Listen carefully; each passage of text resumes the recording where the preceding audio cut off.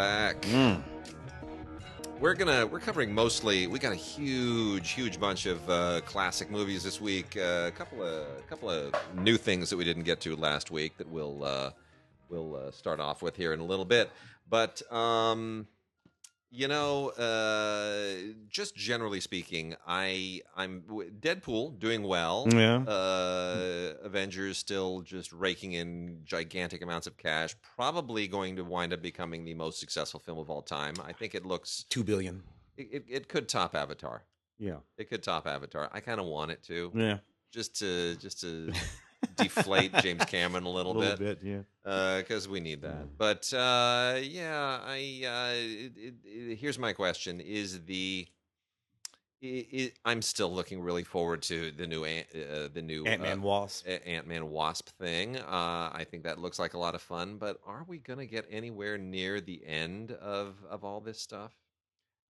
What's funny? Because the last 6 months from Black Panther through Avengers, through to Deadpool, and looking toward Ant-Man, it just doesn't seem like this train is anywhere near stopping. I can remember very specifically looking at the sort of grid of all of these movies in the Marvel Universe when they were laid out, when it sort of became obvious of what all they were going to do. Yeah. And then they started projecting the dates, and this would have been 2014. Yeah. Right.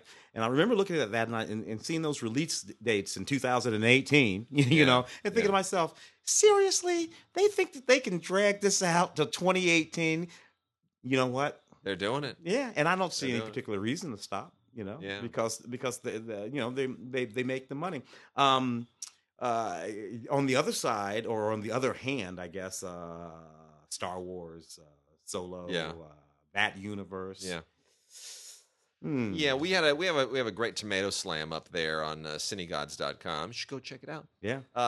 Which is more or less sums up all of our feelings, and I didn't hate it. I didn't love it. Ray was more negative than anybody. Yeah. I think I'm a little bit more positive. You're kind of in between us. Yeah. They certainly haven't figured out what they figured out over in the Marvel Universe. They haven't done that. I think you were right when you said that the one problem is that whatever you think of Alden Ehrenreich and Donald Glover, the way that they portray Han and Lando, they're dicks. Yeah, they're not really likable. These guys, I don't like these guys. Yeah. They were not likable young men. No, I'll put it that way. They're missing a certain charm, certain kind of charm. And swagger.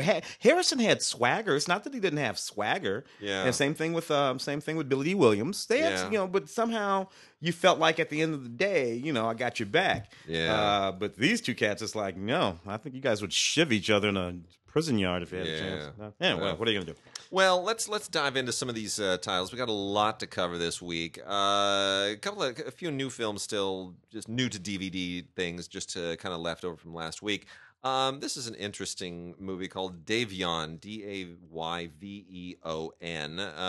This is an English language film, 76 minutes long, breezy, blows through like nobody's business. Oh, I love it. And a story of a 13-year-old kid named, right? It's nice when something's that short. Yeah. When you're on film week, let me just tell you something, folks.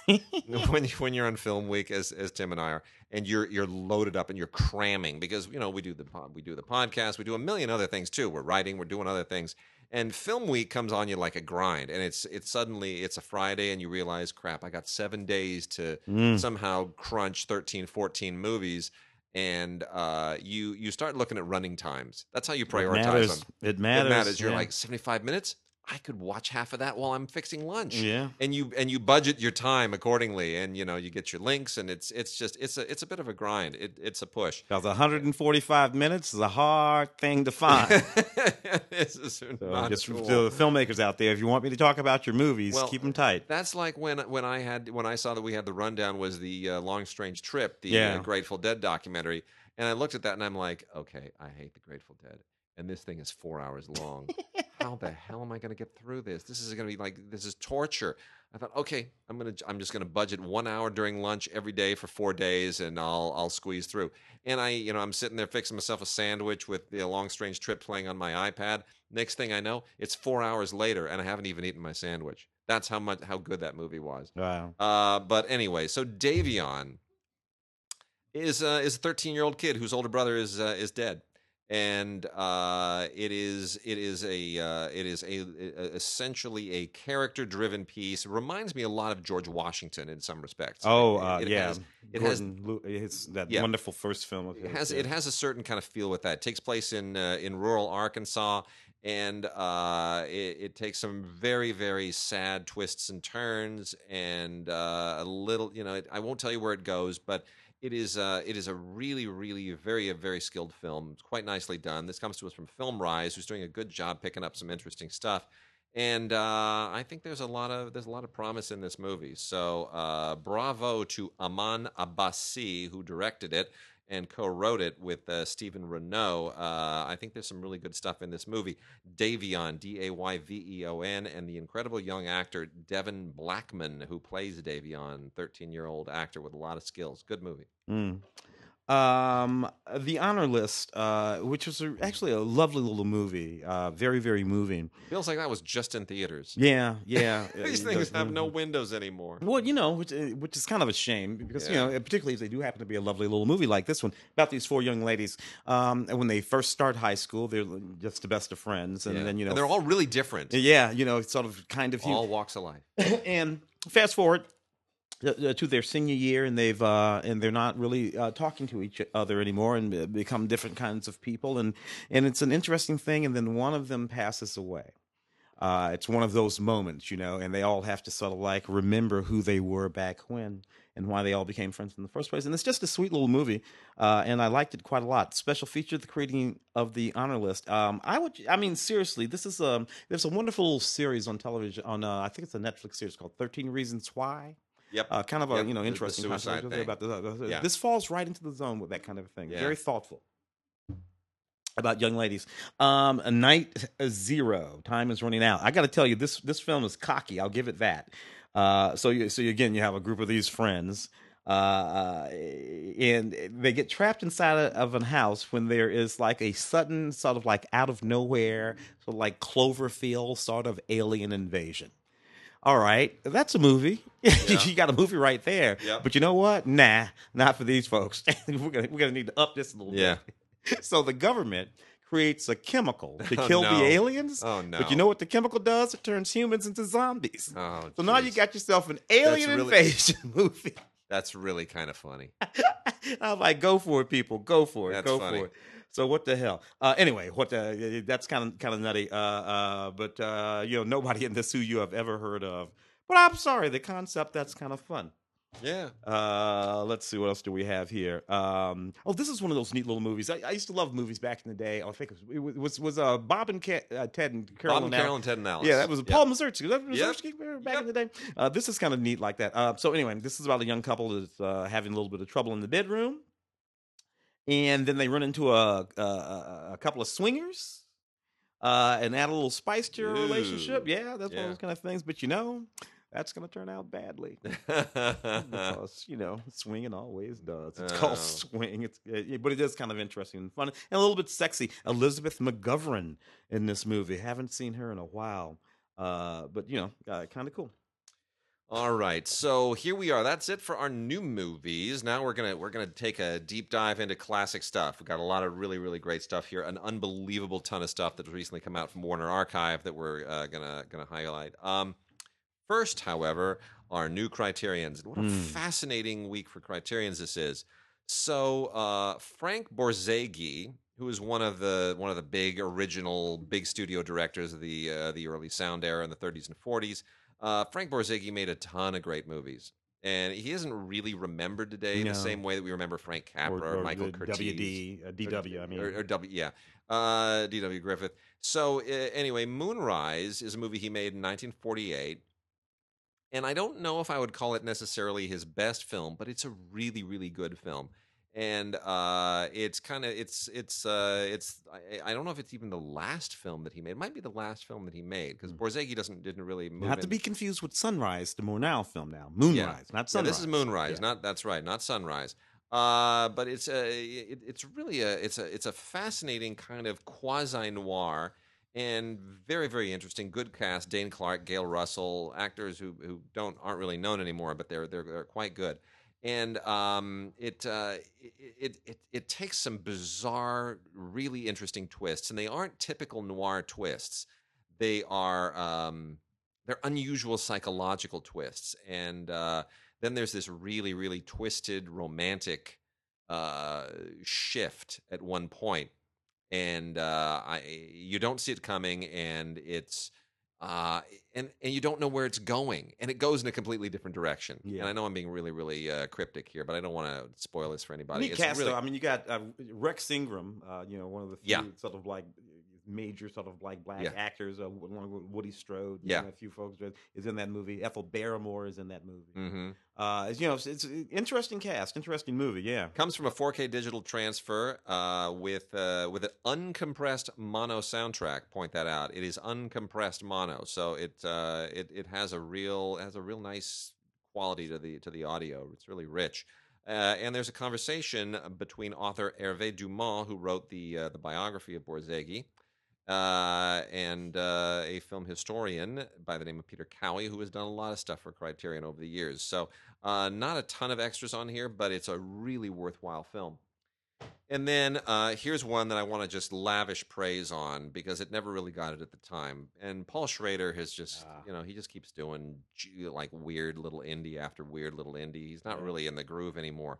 But back in 1985, there was a film in competition at the Cannes Film Festival right when I arrived. I arrived when I lived in France, I arrived in 1985, right around about April. Mm-hmm. And all the French magazines had, all their Cannes headlines, and Cannes was just a few weeks away. And Mishima, A Life in 4 Chapters, was in competition. Yeah. And the big deal of this was it's a Paul Schrader film, but it's in Japanese with an all-Japanese cast. And, by the way, it's produced by Coppola and George Lucas. Yeah. And I remember thinking, that just sounds like the most interesting thing in the world. I had no idea who Mishima was. So Mishima, of course, was a legendary Japanese novelist.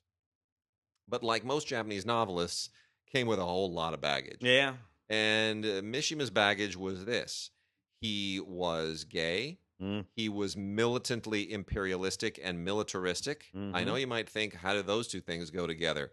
In Japan, they apparently do. Yeah. And Mishima wrote a lot of really interesting novels, and then one day decided he was going to help restore the glory of Japan.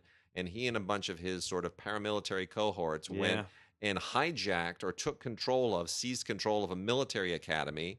He went out to make a lecture to the cadets how they were going to now take control of the country. They were going to basically, stage a coup and take control of the country and return it to its imperial military glory. And the cadets laughed at him. Yeah. And he walked back in and he committed seppuku. Yeah. He killed himself. Yeah. Because it was the end. I mean, it's very, very traditionally. That day, that entire episode that I just recounted is the subject of the movie. Yeah. And it is intercut with these really surrealistic, almost Alain Resnais-like stagings of scenes from his novels. It is so interesting. This is one of the most, I don't know where this Paul Schrader went, because it is such a fascinating, compelling, unusual, original movie. Mm-hmm. It is gripping, including all of the ways he chose to tell the story. It's so fascinating. The story is fascinating in and of itself. Certainly at the time, what might have happened, even if most American directors had gotten hold of it, they would have transliterated it into something equivalently American. Yes. Certainly, they wouldn't have, even if they did leave it in Japan, they wouldn't have left it in the Japanese language. No. And cinematography is through the roof, thanks to John Bailey, who is currently president of the Academy, though I think there's something with accusations of sexual harassment or something going on. Yeah. Anyway, John Bailey's big bear of a man. He's the president of the Academy now. He was the DP at the time in 85. Tremendous work. Eiko Ishioka did the sets and the costumes, and they are to die for, simply to die for. This is a really fascinating movie, and Ken Ogata, who plays Mishima, is just superb, absolutely superb. Really, really impressive. So this movie comes in a custom box. It's not it's not a regular keep case. It's a custom, it's just beautifully designed. It's shiny and gold, and it's just great. Mishima, Life in 4 Chapters by Paul Schrader. gobs and gobs of extras on here, including audio commentary from 2006 with Schrader and his producer. There are interviews and with biographers and TV. It's just, I mean, it's there's no end to it. It's the usual stuff that you get from it's the Criterion. It's just their usual stuff. It's just absolutely great. And then we also have three really relatively recent films. One by Aki Kaurismäki, the great one of the two brothers in Finland who make such fun, quirky movies. This is called The Other Side of Hope. This was made just last year, and it's really fun. It's very much about now. It's about two different people. One is a Finnish guy who his life's kind of falling apart, and he's gonna start a restaurant. And but it's not a very good idea. It's not a good business move. And he winds up coming into contact with this illegal immigrant Syrian guy who has kind of snuck his way into Finland and isn't going to get asylum.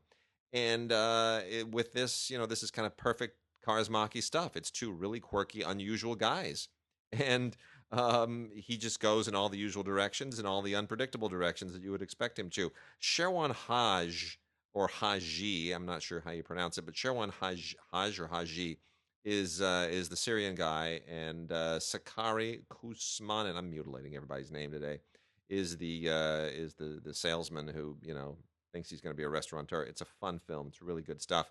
And there's a Berlin Film Festival press conference footage on here, and a video essay that is really quite good as well. So a lot of fun stuff on this Aki Kaurismäki movie, The Other Side of Hope.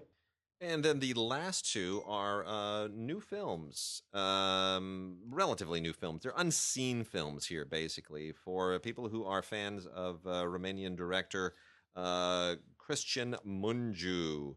Cristian Mungiu, Mungiu, is, of course, the rather extraordinary director. And I'm not a fan of all Romanian directors. There's a lot of stuff there in the Romanian New Wave that I'm not a fan of. Well, yeah, the death of Mr. Lazarascu, I remember, because you and I disagreed about that one from way back in the day. But Mungiu did 432, 4 months, 3 weeks, and 2 days. About the abortion, yeah, which is just so brutal. So these are two previous films of his that nobody here has probably really seen. Wrote and directed both of them. The oldest one is from 2012, Beyond the Hills, and it's kind of inspired by a series of novels by a Romanian novelist, and it takes place in a Romanian monastery and centers around this young nun and kind of the existential / spiritual crisis that nuns always seem to go through in movies. Although this one here is it goes into some very, very tough places. I mean, really, it doesn't pull its punches. It's not just sort of a lot of hand wringing and meditation. It has that same punch that you get out of 432. Quite good. And the two actresses here shared a Best Actress prize at Cannes for this, and why this film didn't actually get a more significant exposure here, I don't know. The other one is a more recent film from 2016. It's called Graduation, and much in the same way, it just has that really, really pungent, dramatic sensibility that Mungiu has better than anybody else. This also won an award at Cannes. And it deals with it's closer to 432, I think, more generally, but it takes a little bit more of a socio-political tack on what's happening in modern day Romania by looking at a father and a daughter who is nearing the age where we would say she'd be graduating from high school in the United States. And we shouldn't think that the pressures of college here, with the high cost of college and the SAT and all the different things you have to do to get into college, and the limited slots, don't think that is unique, or that the subject of sexual assault is specific to the United States. It's not. And this film wrestles with all of that kind of stuff for the same in a European sense, and gives a much more interesting perspective on it. But it is clearly dealing with issues that are global and cross cultural, and it's really it's unbelievable power.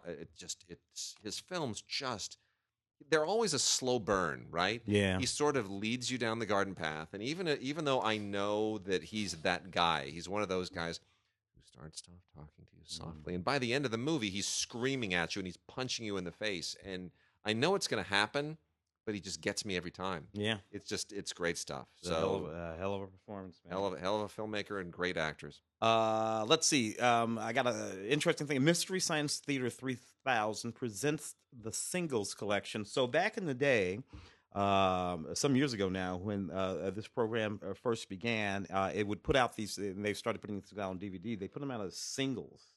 And these are some of the first ones to be released on DVD.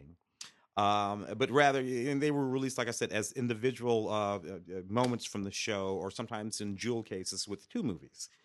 So here they've kind of gathered all of those singles together. There have been many sets of Mystery Science Theater 3000, of course.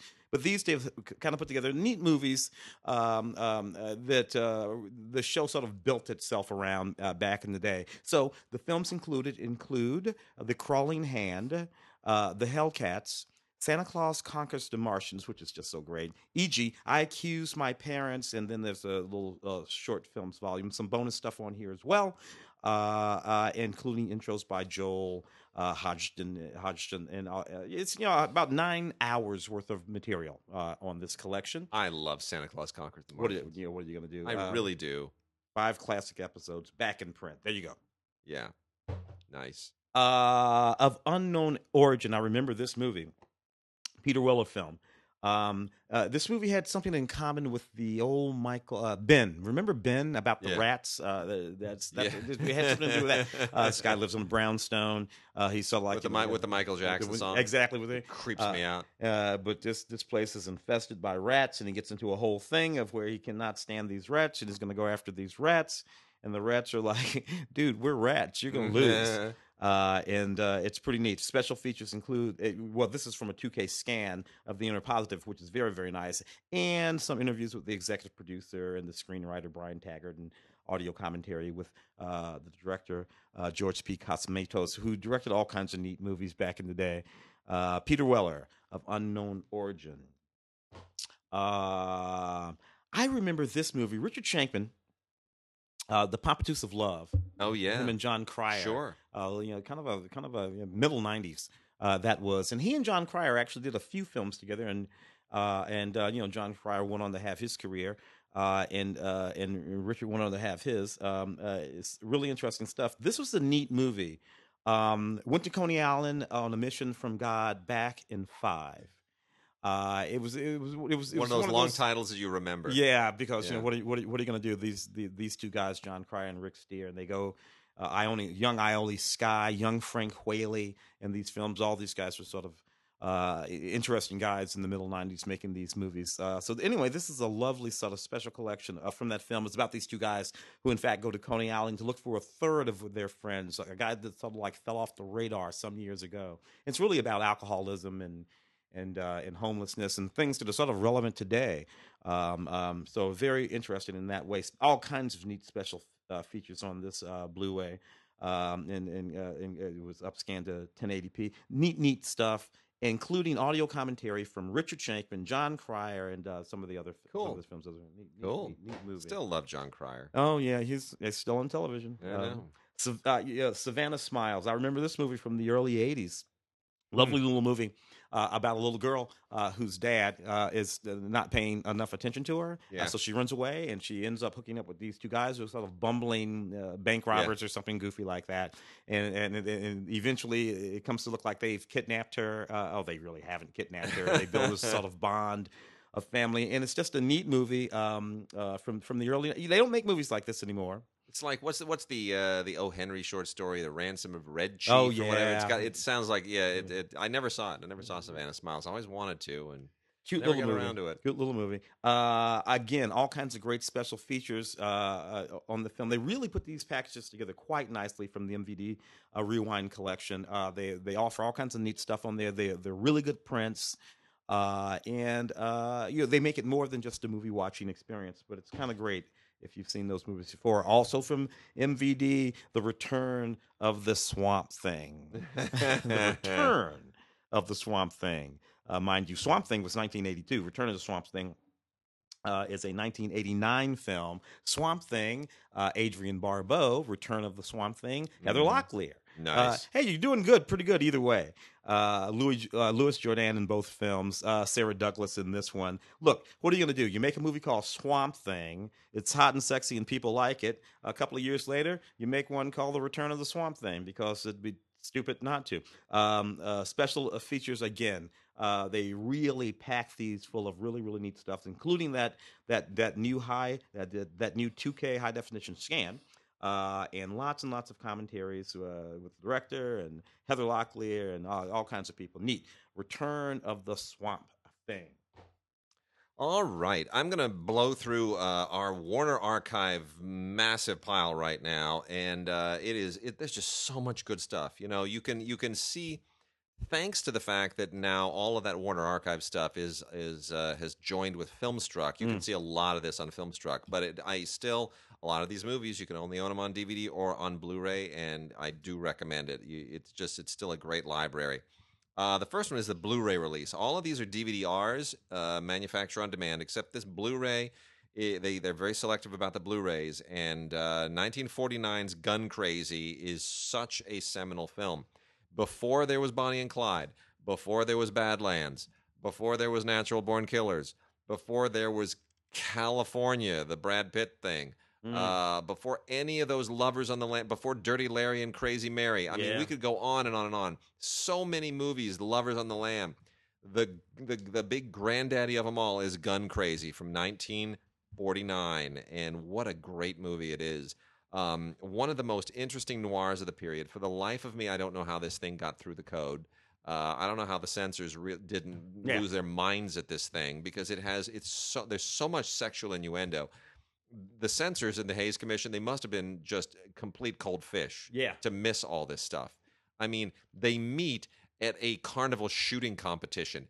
The whole thing is so unbelievably phallic in every conceivable way. It's just, you got to be brain dead to look at it. You look at this now and you laugh. You're like, Joseph H. Lewis knew exactly what he was doing. Great noir director. This thing is it's so on the nose in so many ways, and yet there it is. It's part of the National Film Registry. It deserves to be. It's a really great movie. It's beautifully transferred to Blu-ray. It's a really, really. I'm glad the elements have survived so well, because it was, that's one of those movies that did drive-ins for quite a long time too, and it's just terrific. Gun Crazy. Got some stuff from the Samuel Goldwyn collection, which is still also part of the Warner Archive. Woman Chases Man is a fun screwball comedy from the late 1930s. 1937, with Miriam Hopkins and Joel McCrea, who are just so fun. Miriam Hopkins just is always great. I love her in just about anything that she ever did. As many movies in the 30s were, this centers a lot on money and people who inherit wealth and lose wealth, and there's even some kind of post prohibition stuff going on here too. So it's very much kind of tapping into the zeitgeist of the day, but it's very, very, very fun. And as a romantic comedy, it's probably one of the better screwballs of that late 30s period. Woman Chases Man. Just wonderful, wonderful work from everybody involved. A couple with Ronald Colman here. My father was a huge fan of Ronald Colman, thought he was the best actor of his generation, and very much in the school that my father taught. And when I look at these old movies, I get it. Colman was kind of a minimalist and a very subtle actor of a style of acting that you just didn't find among other actors of the day. Wesley Ruggles directs him in 1929's Condemned. This is so like right there, early sound, barely at the end of the silent era. This is a very, very kind of a raw film in many respects. But until you get to about 1931, everything is still kind of a work in progress. 27 with the jazz singer, which is mostly silent, and then 1931, by which time everything is sound. Between there, everything is kind of experimental, and Coleman is one of those guys who's part of this era when you're moving from one to the other, and he's doing something as an actor that others just simply don't do. And here it's kind of a Les Miserables thing. He plays a thief, and and has a certain kind of an existential journey that's tied into. You kind of have to see it. This is part of his transition to from one to the other. The more interesting film by far, too, is The Devil to Play. Sorry, The Devil to Play, another Samuel Goldwyn film, which is where Ronald Colman was doing all of his work at the time. This was made the following year in 1930, and co-stars Loretta Young and Myrna Loy, and directed by George Fitzmaurice. And I don't know, or Fitzmaurice, whichever it is. I know nothing else of his work, so I'm tempted to go and look up a little bit of it. But this is another movie about somebody who's got an inherited fortune and loses it. And in this case, he goes from being kind of an Indiana Jones type explorer / playboy, and returns to England. And there's a bit of a romance with an actress, and eventually kind of a redemption in this. But it's one of those. It's very much a movie of its era. But what Coleman is doing with his acting is so far ahead of his time, and so unusual relative to everything else at the time. Espionage Agent with Joel McCrea again. And this was a Warner Brothers film, a straight-up Warner Brothers film from 1939, a year when movies like this just didn't get any attention because Gone with the Wind and Mr. Smith and Wizard of Oz and Gunga Din and all the other great movies made that year were sucking up all of the air. But the propaganda movies are so interesting and really worth rediscovering, and Warner Brothers was making so many of them at the time. And this is one of the best of those propaganda films. So Joel McCrea plays a guy in the State Department who kind of segues into doing a whole lot of really, really sketchy spying. Even if the United States isn't in the war, he's out there. He's going to take one to Hitler. And then he discovers, in true Brad Pitt, Angelina Jolie fashion, that his wife could be working for the other side.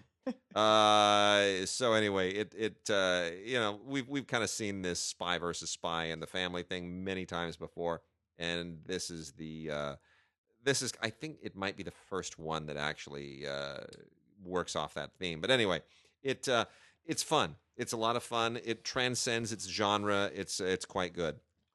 Let me hit. I'll hit just a couple others here, and then I'll let you get on that, and then we'll return to the Warner Archive stuff. The Lost Squadron with Richard Dix and Mary Astor. I actually know Mary Astor's family quite well. Grew up with a couple of her grandkids.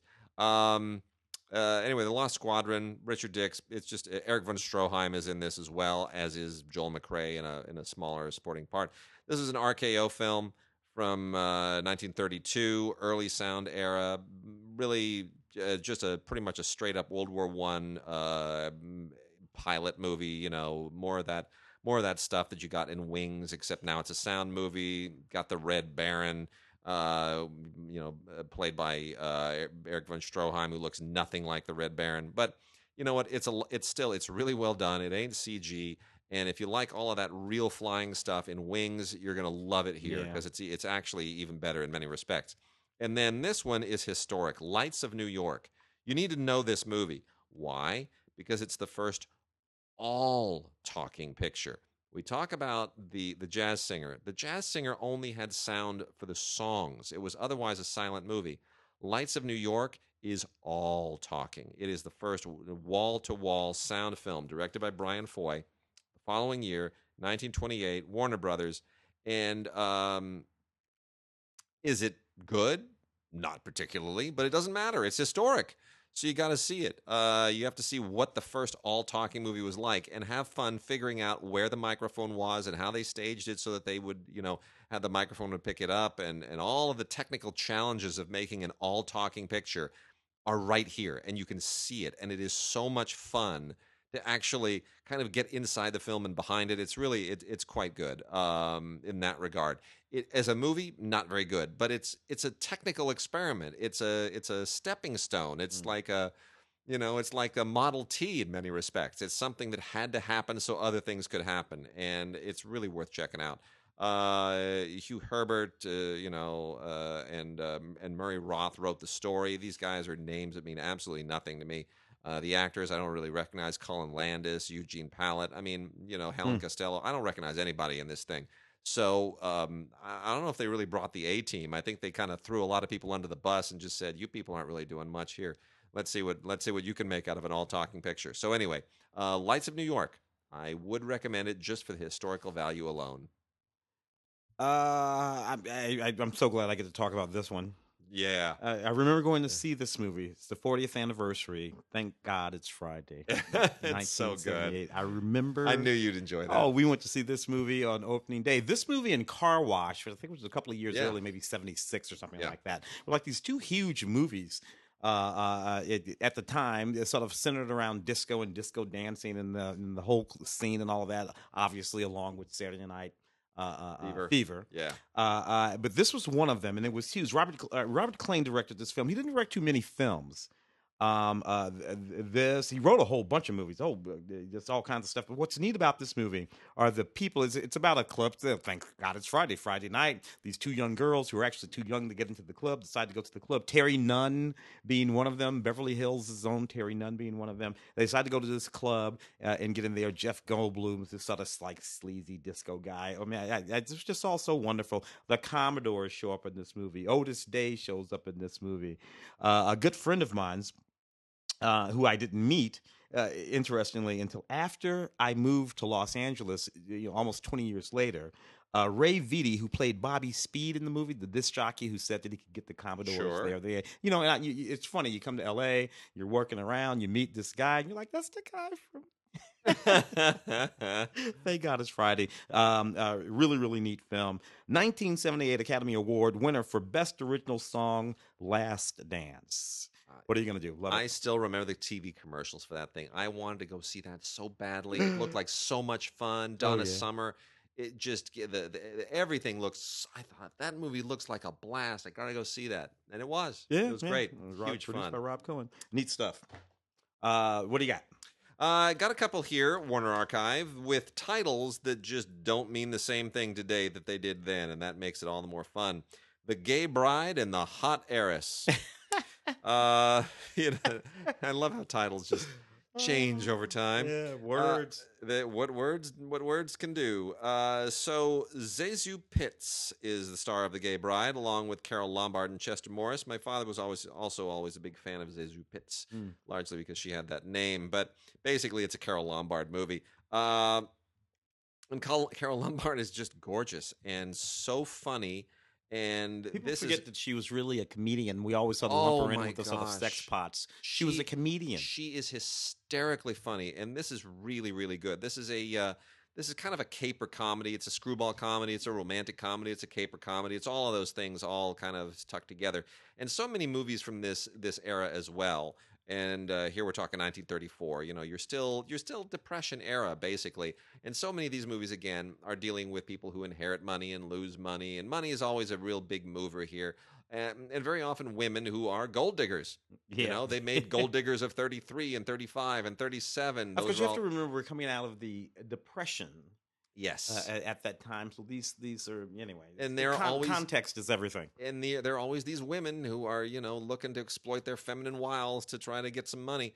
And that's exactly what Carol Lombard does here. She is. And you know what, Carol, that would have worked on me. Man, it would have worked. And every cent I got, baby. You so root for her. She's a showgirl, and she wants to just pull off the big marriage deal.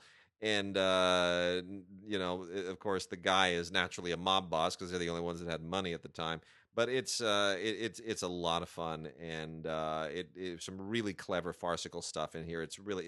You'll have a lot of fun with it. It's really worth checking out. Jack Conway directed. It's a great cast. And then The Hot Heiress. Not exactly what you would imagine it to be. This was a first national picture from 1931. Again, very early sound era, with some great songs by Richard Rodgers and Lorenz Hart, the team otherwise known as Rodgers and Hart. And it's quite fun. Ben Lyon, Walter Pidgeon, very, very young Walter Pidgeon, we should point out, and Ona Munson are the cast. And, the musicals from this period were a little bit static, a little staid. They're not musicals as we've come to know them. They're still Busby Berkeley. No, they haven't gotten to that point yet. They're still trying to sort of figure out how to make music in movies be as interesting as music on the stage, and they're not quite figuring it out. But the songs are good, and the story is basically, an inside-out Cinderella story. So it's worth giving a look. As a depression, understanding at the beginning, it has all those depression era aspects to it. It's a lot of fun, so it's well worth checking out. I got a couple of sets here, a couple of collections on Blu-ray. Who are these from? Are these from? Oh, it's all Mill This is Creek. from Mill Creek stuff. That's Mill right? Creek, yeah. So Charlie Bronson 4-movie collection: The Vici Papers, the Stone Killer, Breakout, and Hard Times. Again, love all of these movies. You know what's interesting? Of those movies that I just mentioned, Vici Papers, The Stone Killer, Breakout, Hard Times, all Charlie Bronson movies. We think about Charles Bronson, in these movies, except for The Stone Killer. They're all PG. Yeah. The Stone Killer is the only one that's rated R. Isn't that crazy? Charlie, yeah. A hard time sort of working it out in my head, but it's a fact. These are all pretty good movies too, by the way. I saw the Valachi Papers, I should say, just the other day on television, and that still plays pretty good. Charlie Bronson. You know what also runs on has been running on television lately? That a series that Charles did in like maybe the early '60s, Man with a Camera. You ever see that black and white series? Yeah. You know, which I had not seen before, but it runs all the time. That's kind of where he got his start on television, doing that thing. A lot of those guys did. Yeah, crazy. We forget, that a lot of those guys started on television. Another drama 4-in-1 collection, all starring John Travolta. Let's go back to the beginning. The first one would be Perfect, John Travolta, with the wonderful Jamie Lee Curtis. The second one would be, Basic, opposite Samuel Jackson. Then Lonely Hearts, pretty neat movie actually. I remember that one. Younger James Gandolfini in that movie. And A Love Song for Bobby Long, which gave us a fairly young Scarlett Johansson opposite John Travolta and all that sort of white makeup. So, these movies sort of like bounce around a bit through John Travolta's career, but you can see a lot of neat, interesting people. Jared Leto in one of these movies, Salma Hayek in one of these movies. As I said, Jamie Lee Curtis and Scarlett Johansson in one of these movies, and Samuel Jackson, Connie Nielsen, and Giovanni Ribisi, who I forgot was in Basic. Yeah, I did too. And we got 5 more to wrap out the Warner Archive titles. 2 period films right here, separated by a decade, 1931 and 1941. The 1931 is George Arliss as Alexander Hamilton in the movie Alexander Hamilton, which, of course, is a story that's much more popular now, thanks to the musical, which has popularized the story all over again. A lot of key differences here. This is very straight, very much of the early sound era, very kind of stodgy, and a lot of historical liberties taken here. George Arliss was on is not really what Alexander Hamilton was like, but he was a contract actor at Warner Brothers, so this was something that kind of gave him some work to do. You mean he wasn't a Puerto Rican guy? Yeah, no. Well, the Puerto Rican guy is probably closer to the truth than George Arliss is. Now that I think about it. Yeah, it is a lot closer. But there's a lot of myth making here, a little bit substantially less history than really should be here, but it's still very, very entertaining. Directed by another guy who was a contract director, John Adolphi at the time. It's based on a play that George Arliss presumably co-wrote. So I'm not familiar with the play, can't really speak to the play or how much of the play winds up in the movie, but it's very much an Arliss vehicle. The Prime Minister from 1941, much more polished film. You realize how much filmmaking developed in just 10 years when you get to this. The style, the camera work, the sound work, it's all much more polished. And in this case, you have John Gielgud playing Benjamin Disraeli, the famous British Prime Minister. And the stories of Disraeli are very, very interesting. The reason this film was made in 1941 was because World War II is on and Winston Churchill is in the news. And a lot of people saw parallels to the story of what Churchill was doing vis-a-vis Hitler and what Disraeli was doing some decades earlier, and they wanted to, Warner Brothers again being super anti-Hitler and being unafraid to sort of jump into the propaganda film business before other studios. They wanted to draw parallels in history and hopefully inspire people. And Gielgud is great. He's really good. He's super young, but he's so good, and it's a very very interesting film. And then the last three, A Notorious Affair, which is kind of middling. This was a First National and Vitaphone film from 1930. It's very raw. Again, technically very, very raw relative to what becomes much more polished, even just 2 or 3 years later. It's based on a play, like so many of them were. It's worth watching mainly because Basil Rathbone and Kay Francis are such good actors, Yeah. even in something that's kind of it's another one of these, wealth oriented, heiress oriented, depression era cautionary tales. But they're very good in it. It's directed by Lloyd Bacon, who also was a contract director for Warner Brothers at the time, who did, Gold Diggers movies and others as well. So it's okay. The last two, really, really terrific. Barbara Stanwyck in A Lost Lady. Barbara Stanwyck is just one of those amazing performers who can do no wrong. This is a very early Barbara Stanwyck role from 1934, along with Frank Morgan and Lyle Tabbitt and some other really, really fine actors, directed by the very good Alfred E. Green, who was a really, really solid workaday director. And, Barbara Stanwyck plays a socialite whose life goes south for a horrible, unexpected reason, and how she is able to sort of rebuild her life, thanks to a number of interesting twists of fate and some very very nice locations and photography. It's a melodrama, but it's a good one, and she's great in it. And then lastly, the terrific Joe E. Brown, who most people know as the guy who utters the famous final line in Some Like It Hot. Joe E. Brown before that was just an outrageously funny guy. This is 1932. He is definitely forming his screen persona. This again is directed by Lloyd Bacon. And the movie is called Fireman Save My Child, and it's a classic Joey Brown comedy. He's one of those guys that came out of vaudeville. He's kind of like a second or third tier Buster Keaton in a lot of respects. Yeah. Similar kind of a face, similar sense of comedy, but he was able to pick up in the sound era where Keaton couldn't necessarily.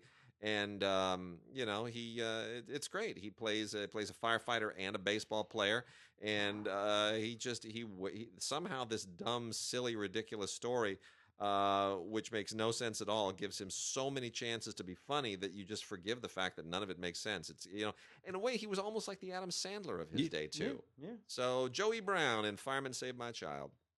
Interesting. I have got going back to the whole Mill Creek collection over here, the William Castle Western collection. William Castle, of course, we think about William Castle, we think about House on Haunted Hill. Yeah. We might even think about Rosemary's Baby. Some people forget that he was a producer on Rosemary's Baby. That's right. But certainly all those sort of gimmick films and things that he would do to attract audiences, offering insurance policies and tinglers and all that nonsense. Stuff. But he directed a whole lot of westerns, some of them pretty good. Yeah. He was a prolific guy, Mr. Castle, who started his career in New York before he came to L.A. Among them are 8 of what they are calling classic legendary films from William Castle, including Klondike Kate, which is only a 64-minute film starring Tom Neal and Glenda Farrell, pretty neat.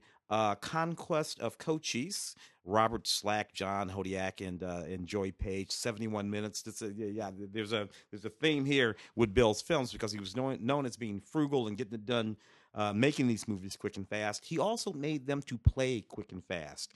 Masterson of Kansas, 73 minutes. Nancy Gates and Gregory Montgomery. Jesse James versus the Daltons, 65 minutes. Barbara Lawrence and Brett King. Battle of the Rogue River. George Montgomery again. Richard Denning. Martha Heyer. 71 minutes. The Gun That Won the West. Dennis Morgan. I actually particularly like this movie. Dennis Morgan, Paula Raymond, and Richard Denning again. That movie is only 70 minutes. These are all Columbia Pictures, too, by the way, folks. Yeah. These are Columbia Pictures. Movie's only 70 minutes long. Duel on the Mississippi. Lex Barker, Patricia Medina, Warren Stevens, 72 minutes, and Uranium Boom. Dennis Morgan, Patricia, the same cast, more or less. The movie is 68 minutes long, directed by William Castle. Man, oh man, oh man. If only we could do that again today. Yeah. So I got a couple here from Flickr Alley. So awesome. Okay, these are the 1950s. The widescreen era has officially launched. Now, Flickr Alley has released on Blu-ray some Cinerama stuff in the past. These have both been out before. They're being re-released. Just so you understand the history here. Cinerama was a format. It was a widescreen format that initially, and it changed a little bit later, but it initially was 3 cameras side by side with 3 panels that, when married together on a curved screen, gave you this incredibly wide image. This is how we're competing with television. It sounds crazy. It was crazy, and somehow it was like the 3D of its day. And this is Cinerama was the Avatar of its day. This was like, there's no reason to go see this as Cinerama other than the technical gimmick of it. It's just a travel log. It's just saying, look what we can do. Yeah. It's a reel. Yeah. That's all it is. It's 127 minutes of look what we can do with this camera technology. The notion being, of course, to get you hooked on this, to get you interested in this, so that we will make movies this way. Yeah. And then you will, but no, it didn't happen. It didn't happen. And the movies that were made in Cinerama, they changed the format later to be more like other widescreen technologies that were competing with it. But here's the thing. Here's what's interesting here. So this is a new 2017 restoration from original 3-panel camera elements. They restored this from the original elements. They look phenomenal. There are tons of bonus materials here, including an audio commentary with John Siddig from Cinerama and David Strohmeyer, who's a restoration archivist, and Randy Gitch, who's a Cinerama historian, and then this guy Jim Morrison, who was originally on the crew of the film, amazingly. They've got documentaries and featurettes, and there's an alternate opening for the European segment. And the stuff here, it's a film school in this format. And it's just a world travel log otherwise. But what's really, I guess, like those Godfrey Reggio movies, Koyaanisqatsi and all that. There's probably a little bit of that you could say in this too. But here's the thing: this is done with the Smile Box technology. So they're letterboxing it to recreate the curved screen impression. Oh, I see. Now, it's going to look weird if you're looking at this on your 27-inch television. It's going to drive you crazy. It's going to have a slightly concave. It's going to have like divots in the top and bottom. If you're looking at this on a 70-inch television and you're sitting, 4 feet from the television, it's awesome. Okay. It feels exactly like you're sitting in the Cinerama Dome. Turn the lights out, get it as dark as possible. It's a cool feeling. If you have a curved television screen, it's kind of weird. It doesn't quite work. So that it doesn't. The other film here is Windjammer, which is part of the Cinerama series. But here's the thing about Windjammer, which is it's a boating movie, right? Windjammer: The Voyage of the Christian Radich. It's a sailing movie. Windjammer was not a Cinerama movie. Windjammer was shot in the Cinemiracle process, which was a competing process, and apparently the only film done so, which was sponsored by National Theaters, that was trying to push back a little bit against Cinerama and being the exclusive new widescreen format. This is from 1958, 6 years after this is Cinerama, and this also was restored from the original camera elements. And you know what? It's a better movie than I ever gave it credit for at the time. It's about a boat trip that goes from Oslo all the way across the Atlantic, and it's an ocean travel log. But it's much more interesting. It's not quite Kon-Tiki, but it's like an early version of Kon-Tiki. And the only shortcoming is that it's longer than it needs to be. It's almost 2.5 hours long, which is way too long. But again, tons of bonus materials getting into the technology and how the film was made and its trailer, and it's all very, very interesting. So hats off to Flicker Alley for both of those. Back to Mill Creek for just a second. This is sort of a really neat box set, a big box of kids' favorites. It's what it is. Johnny Test, Paddington Bear, Hey Vern, It's Ernest. I used to actually watch that show, which sort of fell into that sort of like Pee-wee's Playhouse-y sort of vein of things. That character that he created, Ernest P. Worrell. Paddington Bear, of course, is Paddington Bear. Can't go wrong there. And Johnny Test, just over 25 hours worth of programming on this 3-disc collection. You get the first 2 seasons of Johnny Test. The Paddington Bear collection has a little bit more than that, and the complete Hey Vern, It's Ernest series right here. Rated G, Y, and Y7 across the board there. American Patriots, the documentary collection. This is really just a beautiful collection that Mill Creek put together, sort of chronicling the achievements of many of our of many of the heroes of our military that don't always get a lot of credit. So, for instance, the first one is unsung heroes. Is about women in the military, going all the way back to the days of the Civil War, coming right up through Afghanistan, and I suppose it's currently as the wars that were going on in 2014 when this movie was made. But that particular one is all about women. It's quite extraordinary. Names that you don't know of women who did absolutely inspiring things, perseverance and triumph all over the place. The Medal of Honor, or Medal of Honor, which was a 6-part series.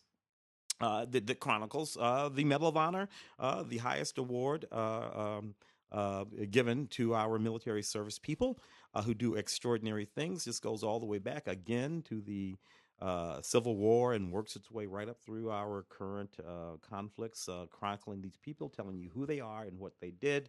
And for Love of Liberty, this is a particularly interesting one for me, as it features Morgan Freeman and Halle Berry and General Colin Powell. This uncovers many of the stories of our nation's African American heroes, men and women. Again, the pivotal roles that they played, going all the way back to the Revolutionary War, up through the Civil War, right through the current day, and it obviously documents some of the injustices that these African American women and men went through when they happened to be fighting Vietnam. Again, just things that we don't always see when we look at our heroes.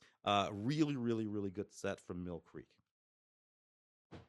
And we got a whole lot from Kino, and some other fun, and one other fun title. It's not Kino, but it's going to get included in the Kino stuff. Let me make mention of 4 Silence from Kino this week that I am particularly fond of, and we have a thing at our house that we're doing now, so that our daughter does not grow up with an aversion to black and white movies, like so many people who think it's black and white. Why isn't it in color? We are watching black and white movies every Friday evening. That's the thing. Every Friday evening, we watch a black and white movie. We expose my daughter to a black and white movie. She's 5, and that way she will learn a big chunk of film history and appreciate why black and white movies are great. And so we have actually watched Sunset Boulevard 2 weeks running. Some people might think you're exposing a 5-year-old to Sunset Boulevard. Yep, it's pretty great. It's a good movie for a 5-year-old to watch. And Gloria Swanson is so remarkable. And that's the movie for which she is still primarily known. But, of course, she was a silent film star and quite an extraordinary silent film actress. And that you see not only in that film, but in the films that are in the film, which are that's part of the self-referential nature of it. We have a couple of amazing Gloria Swanson movies right here, and you just cannot believe how great they are.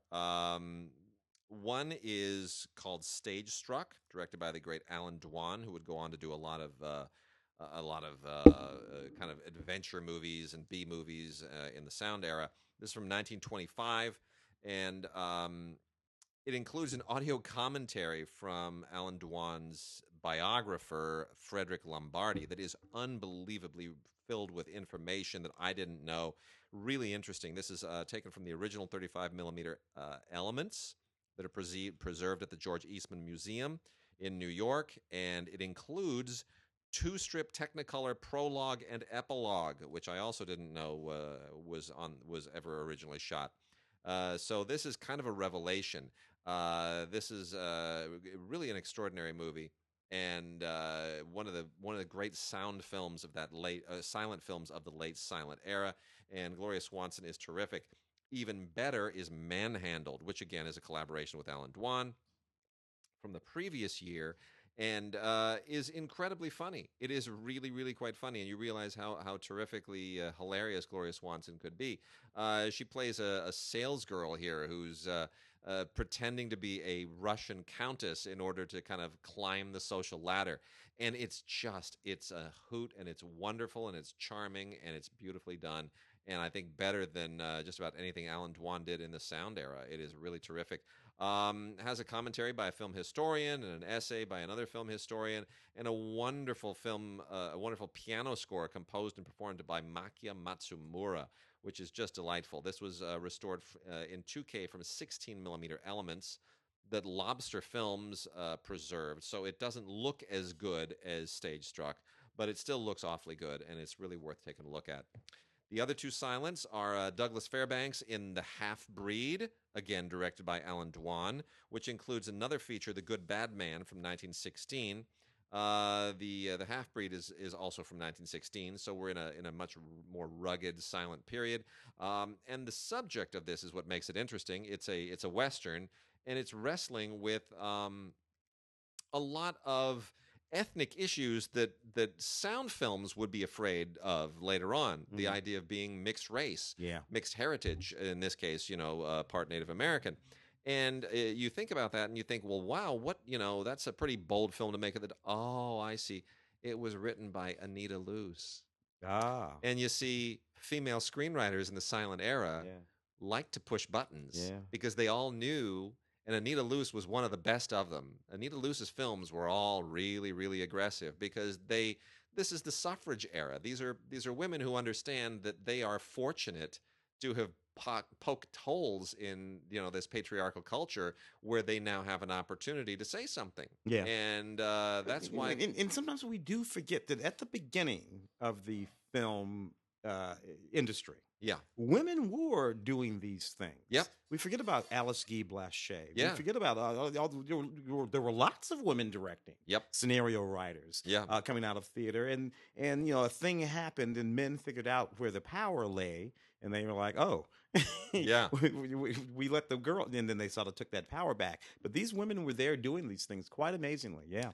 And the last one here, speaking of women in the film business, the most notorious of them, Leni Riefenstahl, did The Holy Mountain as an actress. And, the writer-director of this was Arnold Funk, who made all of these mountain movies with Leni Riefenstahl as an actress before she became a filmmaker in her own right. And these movies are important to see. However you feel about Leni Riefenstahl and Triumph of the Will and all of that stuff, for the same reason, it's important to see Birth of a Nation by D.W. Griffith. These are part of film history. You can't ignore these things. You need to know that they exist and understand their relevance in context. And the Leni Riefenstahl mountain films, she is put up as this Aryan goddess, basically. This is what we expect our women to be. There's very much a propaganda element to these movies already at this time, and this is 1926. Yeah. So this is not yet Hitler era. No. This is Weimar cinema, but you can still feel a certain sensibility in the country that is aspiring to something that Hitler took advantage of. Mm-hmm. And this is a really interesting movie. Her acting, whatever. I never thought much of Leni Riefenstahl as an actress.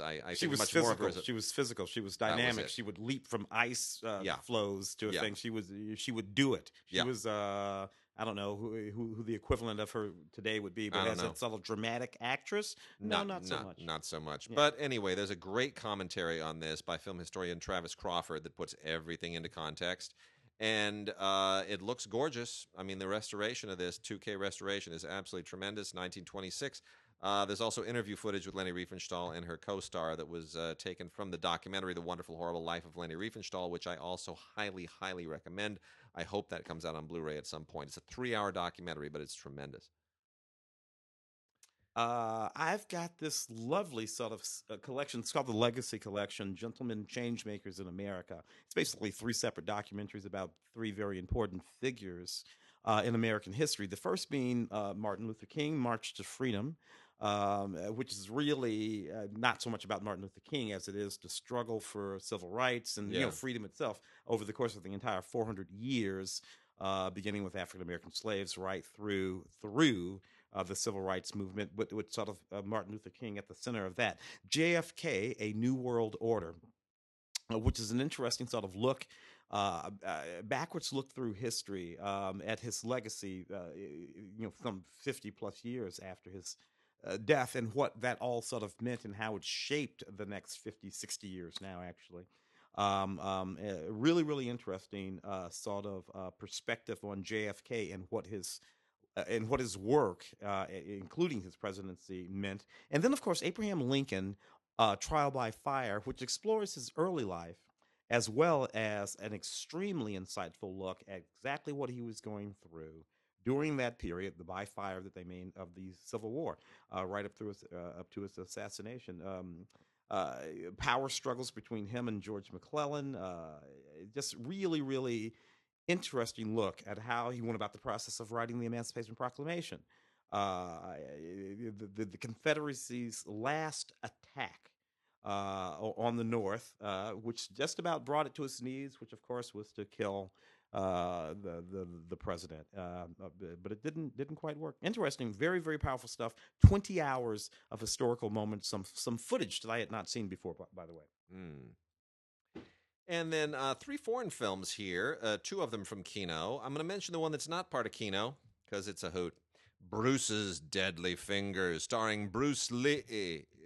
One E. Bruce Lee with one E. Bruce Le. Is he a French Bruce? Bruce Le. Bruce Le? Bruce Lee? Bruce Lee. Anyway, so after Bruce Lee died, there was a void in Hong Kong cinema, and so you wind up with what they call Bruce-sploitation movies, which are just movies with guys named Bruce, Bruce Le, Bruce Lowe, Bruce Lai, Bruce Lee, just anything Bruce to try to capitalize on the fact that, the guy's named Bruce. Yeah, he can fight. Everyone knows Bruce Lee is dead. It's ridiculous. Anyway, this is a silly movie. It's absolutely idiotic. It's just some guy. He's a decent fighter. He looks a little bit like Bruce Lee, and I look a little bit like Bruce Lee. And he's got to rescue his girlfriend from these guys who've taken her. It makes no sense. The plot's ridiculous. But what is worth looking at are the extras, which are fun. Extras are a lot of fun. They contextualize everything. They have some deleted scenes with German dialogue, of all things. There's a commentary track by Michael Worth, who is an expert in the Bruce-sploitation genre, and boy, does he have information I never even heard. And then there are trailers, and there's a bad dubbing little bit in the extras. A lot of fun stuff that just kind of has fun with this particular genre.